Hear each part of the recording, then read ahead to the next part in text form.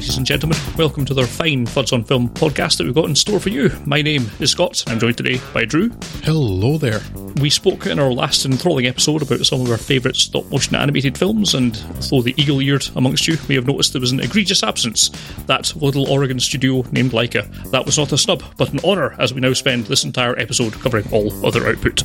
Yes, they produced a number of films that we quite like a lot, so we thought we'd give them the honour of doing a full rundown on everything. There's still a few on here I actually hadn't seen, so it was good to catch up with those too.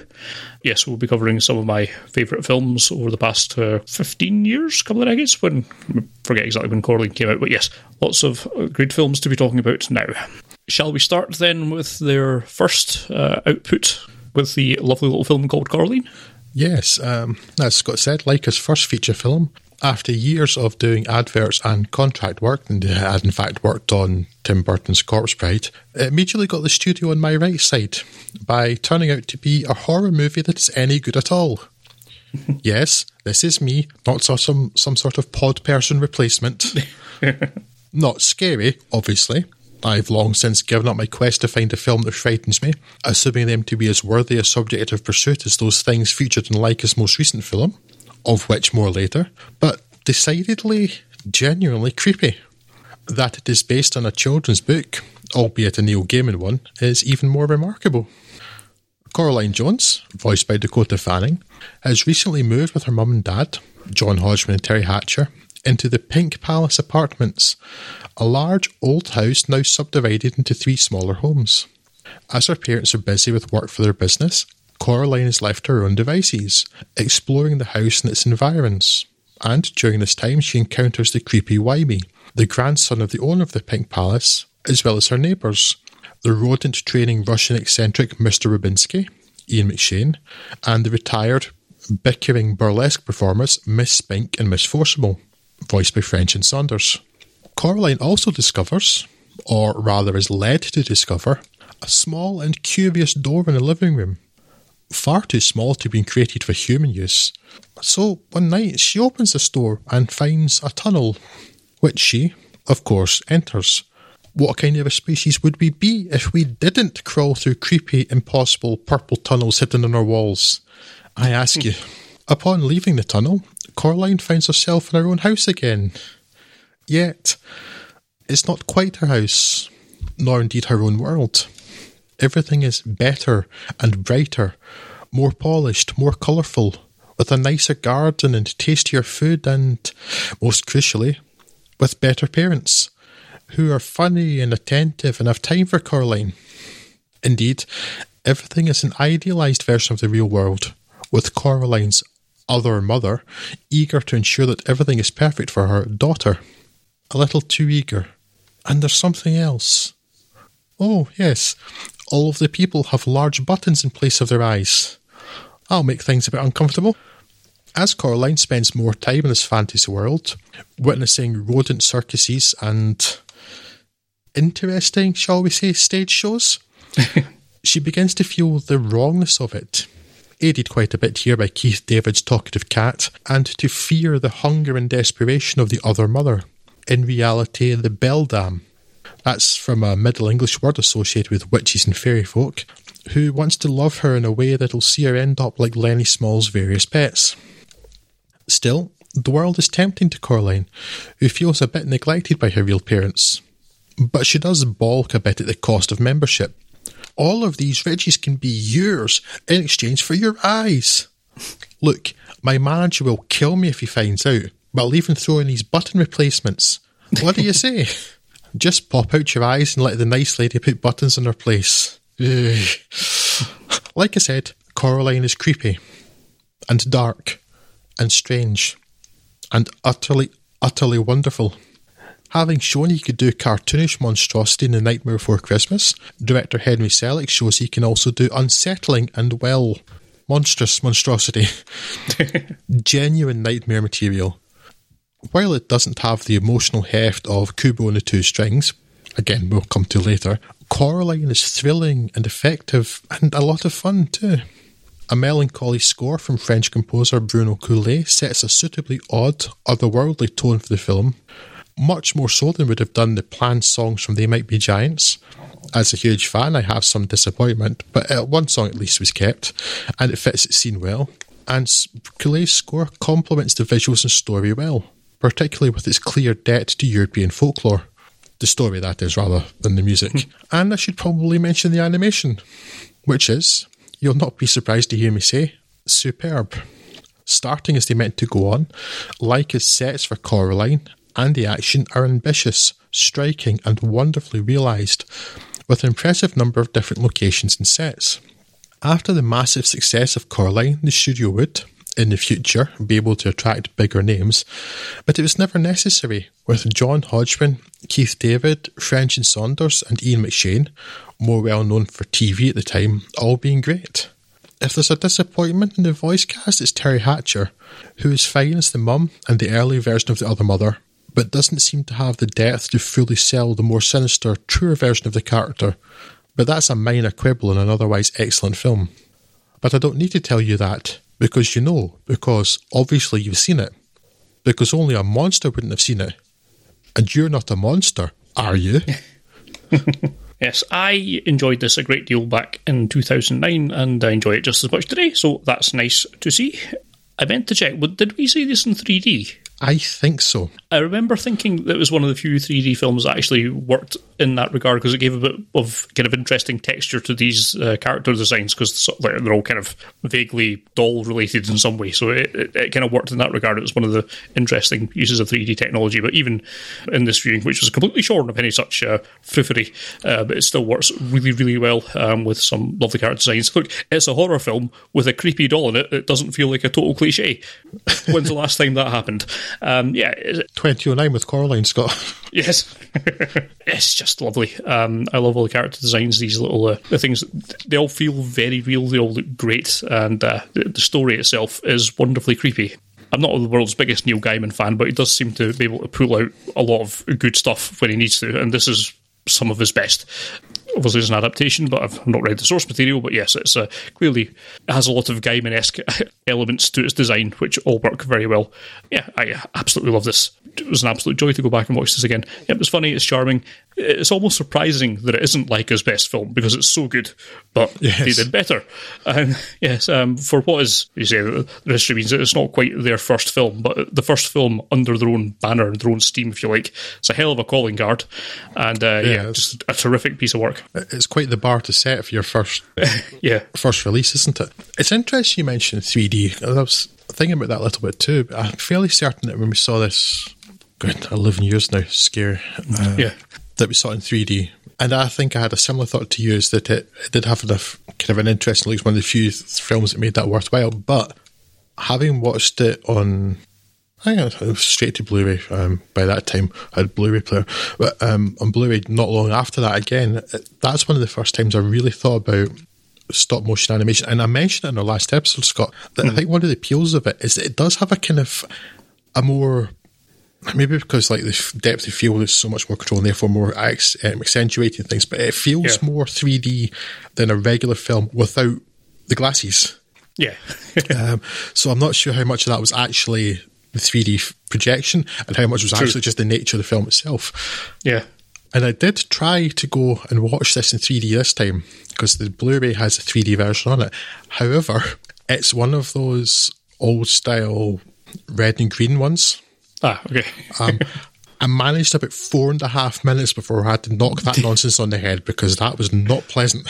Yeah. The more modern 3D filming things, they're still gimmicks, but at least you can see them, even if they're dark. Whereas the old style red and green thing, which is how they chose to present us on this disc, it's not good. It's not a pleasant experience at all.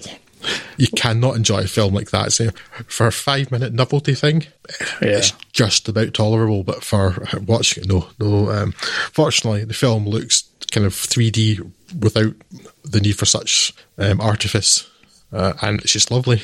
Yeah, don't have much else to add to that. I think I can't recall off the top of my head if this was my favourite film of 2009. If it wasn't, it would have definitely been in the running for it. Yeah, terrific piece of work and absolutely stunning, still to this day. Well worth looking at. Indeed so. So, they had a lot to live up to. So, let's discuss whether or not they did, Scott, with Paranorman. Yes, in which it turns out that it's not just Haley Joel Osment who sees dead people, as young Norman Babcock of the historically witchy Burney Blythe Hollow, Massachusetts, also sees and talks to the dead, most of whom talk back, particularly his gran, much to the rest of his family's disbelief, a disbelief shared by the whole town, that has seen Norman roundly labelled and bullied as the weird kid, which, to be fair, is not entirely inaccurate. He does make one living friend, Neil, although he does seem to be more comfortable talking to the deceased members of the town. There may, however, be a great deal more of them, their dead people, pretty soon, as we head into the 300-year anniversary of the town's famous witch burning, if we are to believe Norman's uncle, who says he's been performing a yearly ritual to keep the witch's curse at bay, but needs Norman to take over on account of his imminent death. Turns out that we should indeed have believed him, as the dead rise from their grave, and the skies fill with something that, well, I'm reluctant to commit as to whether it's a wibbly thing or a swirly thing.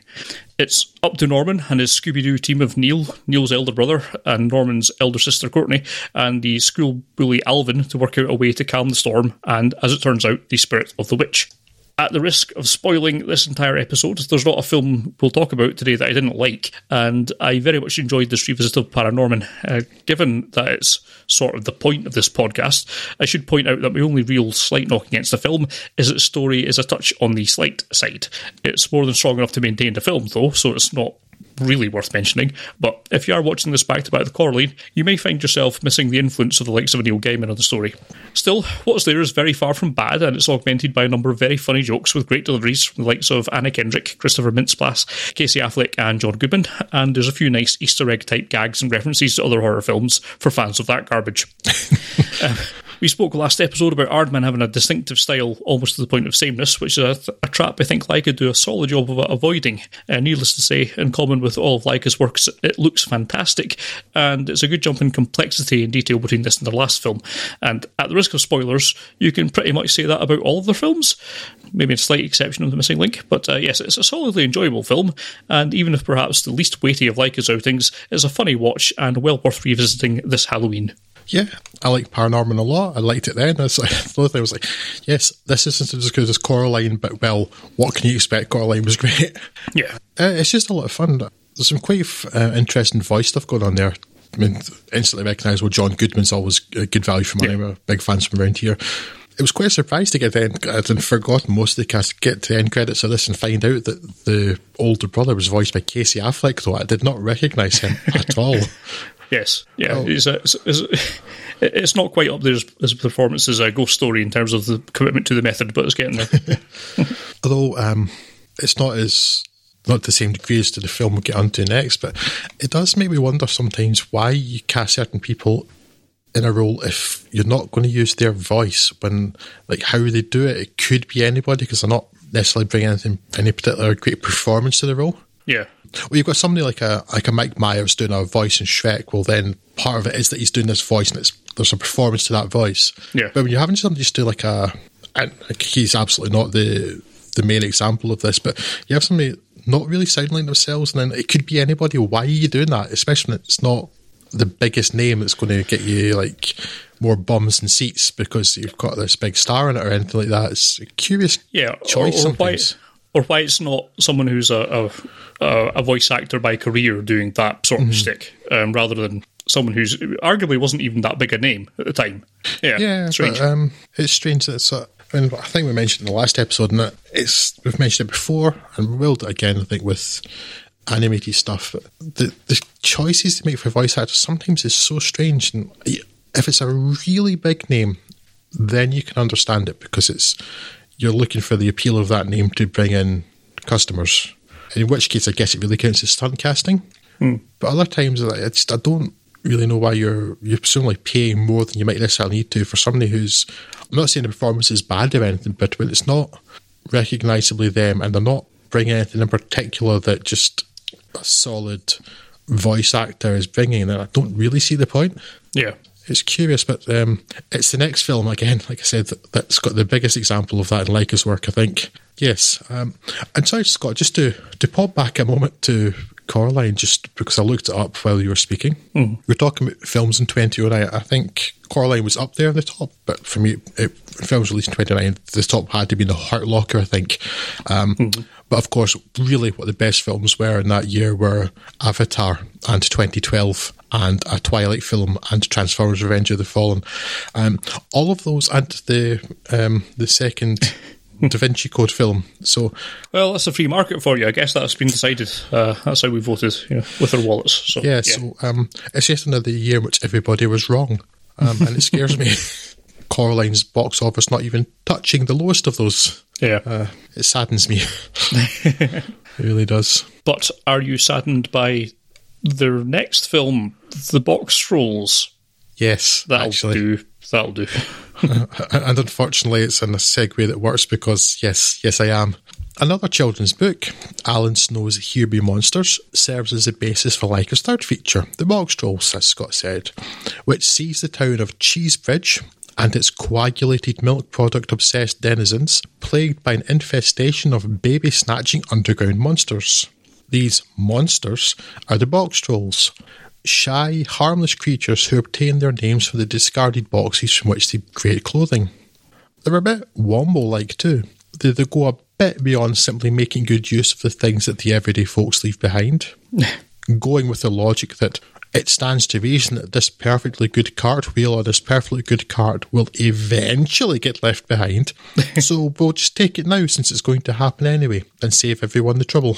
That's their biggest crime though, except for the clearly unforgivable ones of being different and looking a bit funny. So it's a mystery why they have in their midst a human child, Eggs, Game of Thrones Isaac Hempstead Wright, that they have raised since a baby and who doesn't even realise he's a human. The answers to this mystery may lie with Archibald Snatcher. Despite everything about the character and the voice screaming Timothy Spall, he's voiced by an unrecognisable Ben Kingsley, the leader of the red hat wearing box troll exterminators, who desires more than anything the right to don one of the white hats of the city's big cheesies. Yes, big cheesies. Sadly, that's the level most of this script is operating at. And I love it. And he's not going to let a simple thing like violent and disturbing lactose intolerance stop him, nor the inconvenient questions of the mayor's bratty but curious daughter Winifred, voiced by Elle Fanning. Said child eventually meets Eggs, and together they discover the fate of the box trolls that Snatcher has snatched, and the reasons why he was raised by these timid creatures instead of his father. Neither they nor we will discover why Snatcher is also moonlighting as the beloved cabaret entertainer Madame Frou Frou, though, this being a plot point that seems to go nowhere, except to make an almost offhand joke about regretted feelings that, in 2020, feels about as Victorian as the film's setting. The whole cheese thing falls completely flat, too. It's not saying anything interesting or clever. The cheese obsession just seems to be because it'd be a bit weird if everyone was daft about cheese to the exclusion of everything else, wouldn't it? And then allows for a few lame puns. A Fromage fixation might have been enough for the inciting incident of the 23-minute-long A Grand Day Out, but it can't carry the weight it's being asked to in this feature-length The Box Trolls. The Box Trolls is something of a case of style over substance, with neither the story nor the characters being anything like interesting enough. And style it certainly has, along with Laika's typical disdain for the easy way to do anything. Snatcher's steampunk vehicle in the finale is large, complex, clearly phenomenally difficult to animate, but sadly, here, in service of pretty much nothing. And that's really the problem. It's full of pretty much nothing. It is, of course, expertly animated, typically ambitious and visually wonderful, but when your most interesting character is a henchman, and only interesting because it's voiced by Richard Ayoade, you have a problem. Frankly, it's boring, and very much like his low point as a feature film studio. Fortunately, things will get better. Oh yes. Although it sounds like maybe you have somewhat different feelings to myself in this one, Scott. To a degree, although I don't disagree that it is their worst film, although I don't think it's a worst film that I would say is actually a bad film. This was the only time I've seen this film. I had a bit of a blind spot for this up until now. I hadn't got around to seeing it, and I enjoyed it well enough for my first go through. Unlike all the rest of them, though, I think it's a film that I don't intend to ever go back to. I think I've extracted everything that I needed to on that first viewing. There's a lot of cheese-based puns, and to be honest, that's good enough for me. Who could be so horrible human being as not to appreciate the good old punnery basis of this. And yeah, there's some strong voice performances, somewhat weird in a few castings. As you say, Ben Kingsley, why? I don't know why you need to spend your budget on that. I mean, I don't think he does a bad job, to be clear. He gets across that very well, but yes, it is not very Ben Kingsley in the slightest. So, yes, and I'm sure Timothy Spall comes cheaper, and he sounds like Timothy Spall. He basically, yes. If you know Timothy Spall as the Beadle in Tim Burton's Sweeney Todd, it's basically the same character. It's like very much like that. It's slightly kind of angrier rather than greasy and obsequious, but it's basically that. It's like Timothy Spall would come a lot cheaper rather than getting an Oscar winner to sound not at all like himself. Yeah, but yeah, there's that. I like Nick Frost and Richard Ayoade and all that as well. But it's mainly impressive just on the, as you say, on the technical level. Just the visuals of it are, again, very distinctive from, I think, the rest of their work. Yeah. I was actually surprised. I didn't do enough research into working out that this was based on someone else's story, because the story is clearly the weakest thing that's there, which is unusual, because I thought, if I recall correctly, Paranorman's like an original work. I believe so, yeah, and I thought this was just another kind of one of their kind of baby steps in towards what they actually blossomed into with Kubo and the Two Strings, just to spoil that somewhat a little bit. That it's an adaptation's thrown me a little bit, because yes, I was going to say that was clearly the weakest part of it, and if that's not even Laika's fault, then maybe I'm not going to harp on that too much. But yeah, the rest of it's fun. I enjoyed it well enough for watching it through the once. It raised a few laughs. I quite like the visual design, and as you say, it's another evolution of Laika being mental in what they're prepared to do to put a film on screen, because yeah, the amount of work, as is kind of alluded to in the little post-credits scene, I suppose you could call it, where they talk about the animation required to do even the basic stuff, let alone this steampunk monstrosity that's been designed by Ben Kingsley to capture trolls, is really quite an achievement. And yeah, it's got enough kind of visual. As you say, you're right on the money with the style over substance thing. I think there is enough style there to kind of warrant viewing it once. But yeah, it's certainly not something I would be purchasing on Blu-ray and putting into the vaults.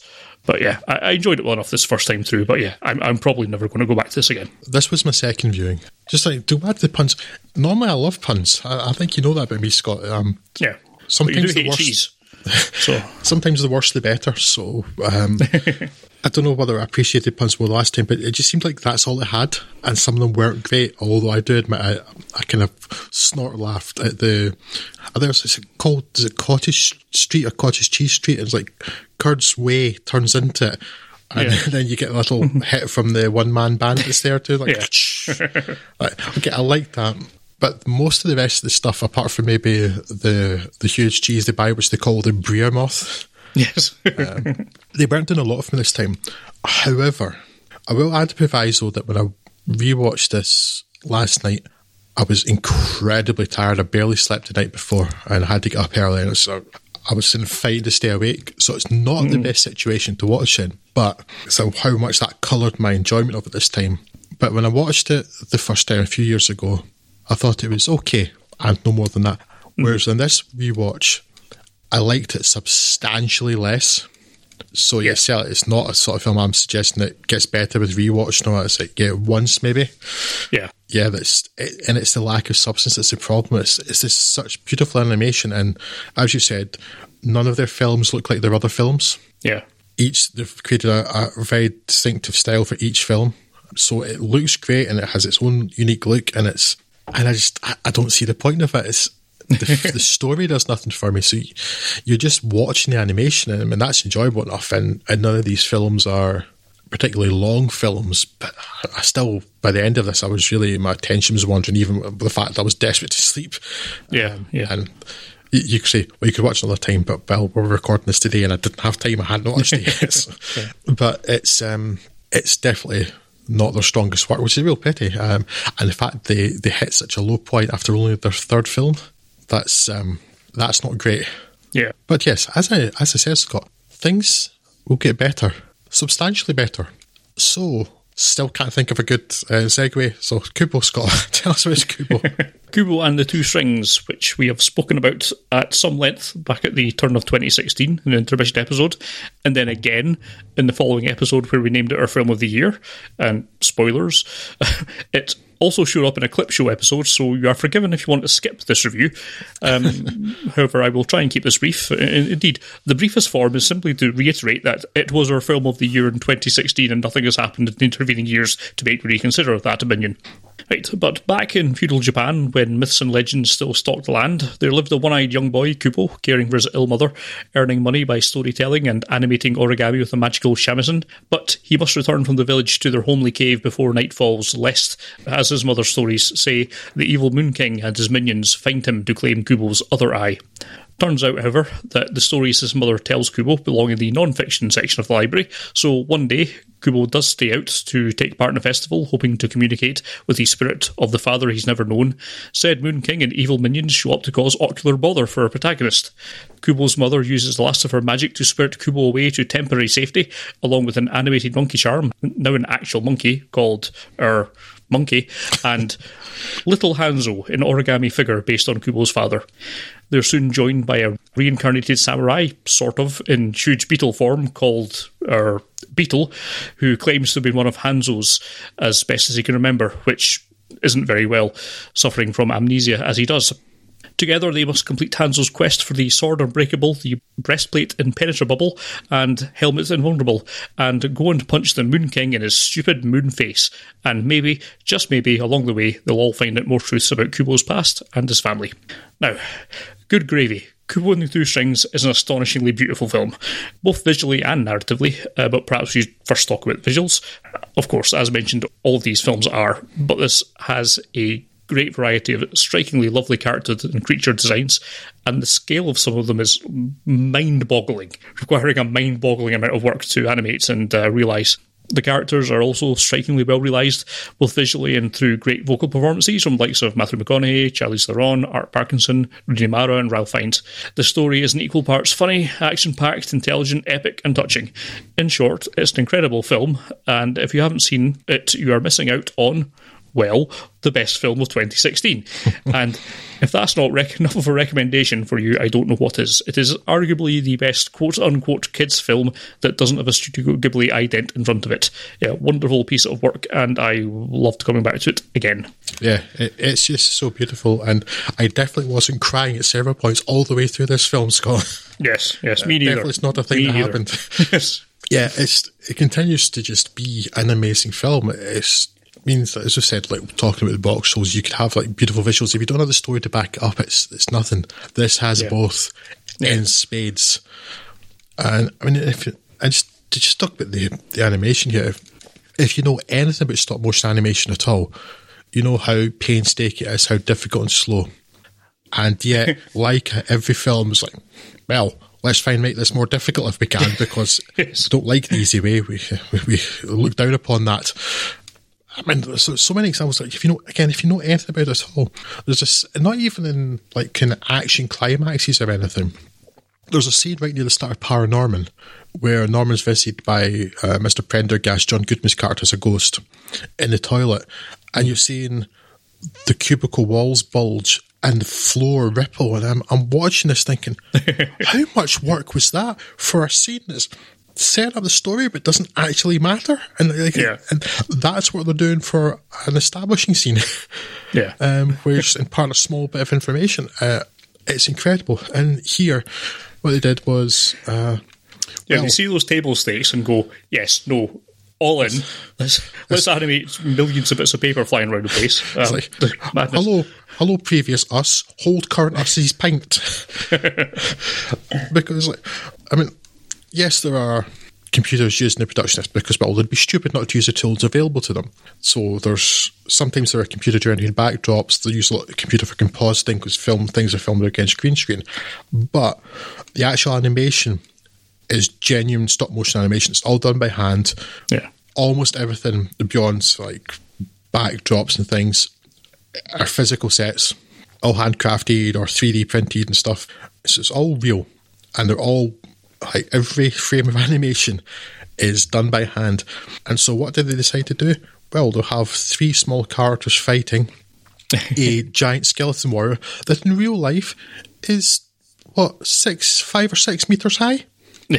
In its full form with the legs? Yeah. That is insane. Like is a byword for masochism. And again, if you don't have a story, then it's not worthwhile. But in this, it's just a wondrous story and a wondrous scene. And then in the back of your mind is like, wow, that's like seriously technically impressive. They've got everything going for them in this film in particular. Yeah. It's just an astonishing piece of work, an astonishing piece of art as well. And this film lost out on the Best Animated Feature Oscar to Zootopia. So I need to stop bitching about the Oscars and how they're constantly wrong all the time, because I keep saying I don't care about them, and it's quite clear that I sort of care about them while trying not to care about them, but they're wrong. Yeah. Zootopia was fine. It wasn't Kubo. Kubo was special. And yet, I don't have a point. I often don't have a point. But other than, Kubo's awesome, you should see it. Yes, a beautiful film in pretty much every sense of the word. So yes, highly, highly, highly, highly recommended. Yeah, so the only film missing from this podcast now is The Missing Link. Drew, what's that about? Yes, this was sort of part of the reason we decided to do this, because I'd somehow missed Missing Link coming out last year. It's only like a film I hadn't seen. I was going to say, I have no recollection of this appearing at all. I guess our Leica radars must have been switched off, but yeah, very strange. Yeah, it's strange. It's like I became aware of it like around about its Blu-ray release. Like, Missing Link, how did I not know about this? Yeah. So having somehow missed it, one of the reasons we decided to do these stop motion episodes now was like, well, I've been wanting to watch this anyway. We may as well put a theme around it, which seems to have worked out quite well because most of these films have been very good. So Chris Butler returns to directing duties with Leica's most recent film, as of this recording, Missing Link, an adventure story about the British explorer and cryptozoologist Sir Lionel Frost, voiced by Hugh Jackman, and his determination, or perhaps obsession, to be accepted into the Society of Great Men, a gentleman's club where he's considered a laughingstock. Chief among his detractors is Lord Pickett Dunsany, Stephen Fry, a traditional Victorian adventurer. You know that description is doing a lot of work. An all-round bounder and rotten egg, what? After yet another blundered expedition, in which Sir Lionel finds the Loch Ness Monster but fails to return with even a shred of proof, he discovers a hitherto overlooked letter, urging him to visit Washington State in the US and encounter a Sasquatch. This he duly does, and finds and indeed the only, Sasquatch, soon to be known as Mr. Link. Mr. Link turns out to have been the writer of the letter, and contacted Sir Lionel in order to engage his help in finding the home of the Yetis, his biological cousins and the only kin he has left. Sir Lionel agrees, and the two set off for the Himalayas, along with Sir Lionel's old flame Adelina Forthright. Things are complicated, though, by their pursuit by a hitman called Willard Stenck, who has been hired by Lord Pickett Dunsany to ensure that Sir Lionel fails in his quest. It's quite unthinkable that this missing link can exist, as we are descended from great men, not great apes. But best just to be sure. Wouldn't want any inconvenient or embarrassing truths being proven, what? Leica have only produced 5 features, but Missing Link keeps up their impressive hit rate, with their only misstep thus far being the box trolls.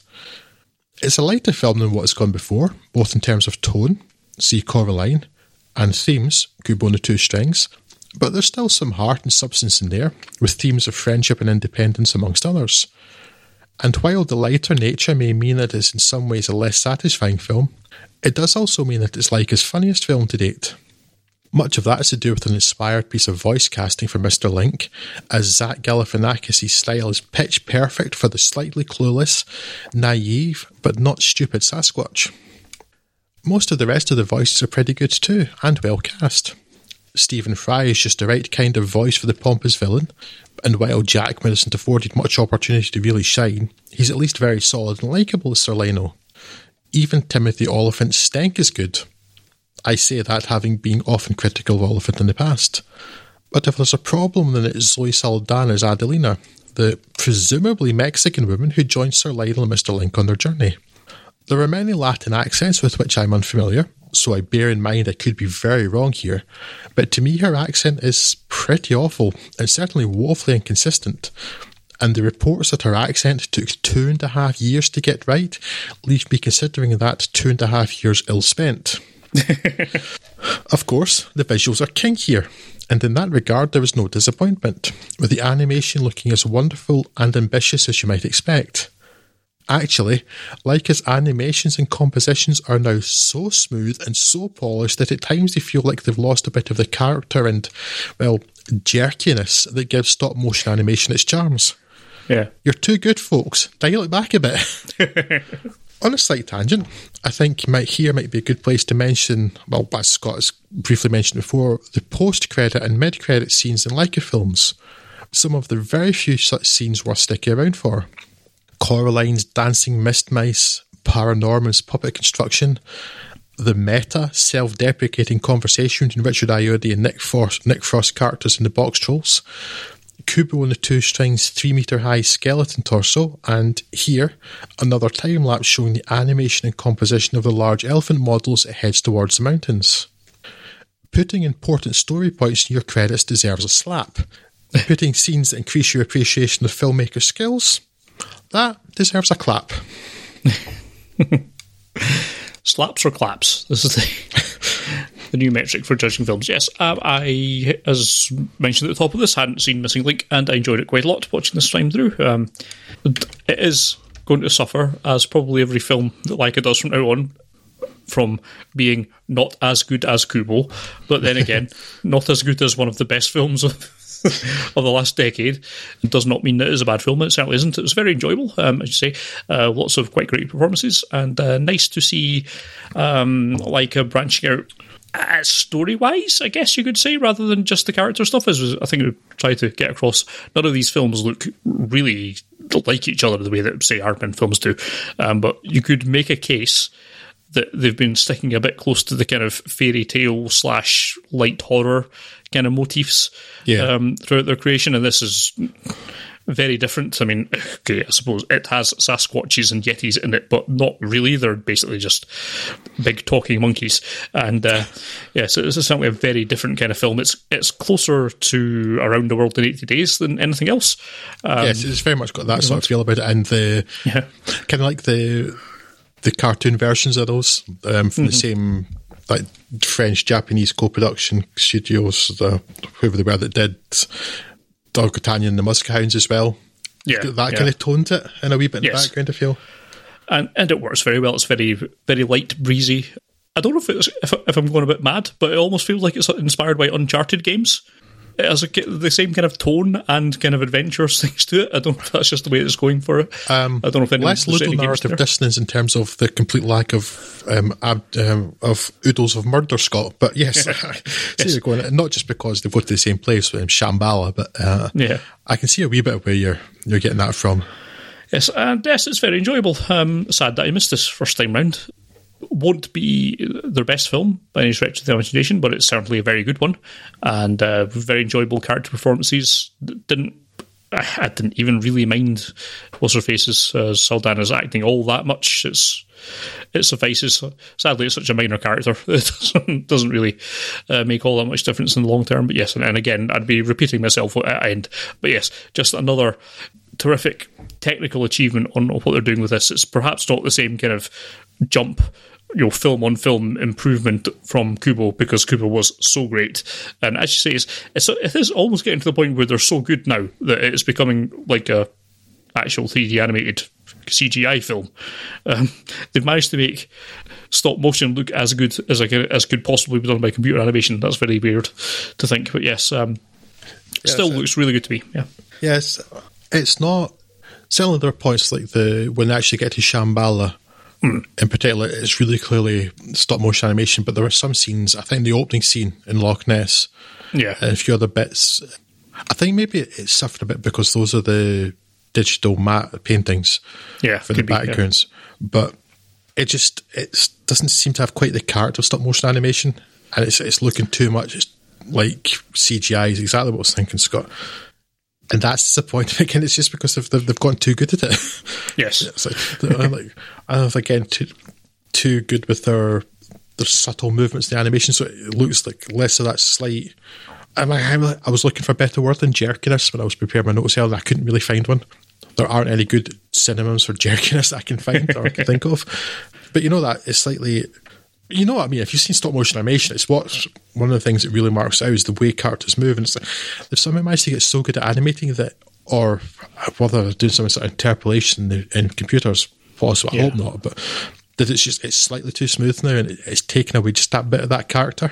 Yeah. And that's a bit disappointing, because I think you need to leave a bit of that character and just so like in the back of your mind, you're aware that it's stop motion. Yeah. Yeah. Because I think you have a different appreciation, therefore a different experience watching it if you know it's that kind of animation. But yeah, beyond that, it's just fun, and I do think that it's good that they're branching out in terms of. I mean, it's not the strongest story, but it's different from what's gone before. It's a different type of tone, different type of humour, and it's even though it's some of the same writers and director before, it's the same people that wrote and directed Paranorman. It's the same writer of Kubo. Yeah. They are able to branch out, try a different thing, and it's worked here, which is great. So I'm very much looking forward to the next thing they do. Yes, hopefully that will come out soon. This one, I think, was a bit of a commercial failure, and it definitely doesn't deserve that. Absolutely not, no. Yeah. If you have missed on this, which I guess most people have by their box office failure, definitely catch up with this. It is well worth a look, and I agree. I'm very much looking forward to what they come up with next. Apparently lost over $100 million. That's insane. Yeah. Given how many terrible films make all the money. Did I mention Avatar earlier? I think I may have done, Scott. It's crazy, because this is... I can see why it wouldn't blow up to a big success, like a huge box office success. But the fact is, just so many people, so few people seem to know about it. Yeah. And somehow, a big Liger fan, somehow it managed to pass me by. Yeah. It's that's such a shame, because it's really, really good quality. And then the amount of work that goes into it is crazy. Yeah. Long may it continue.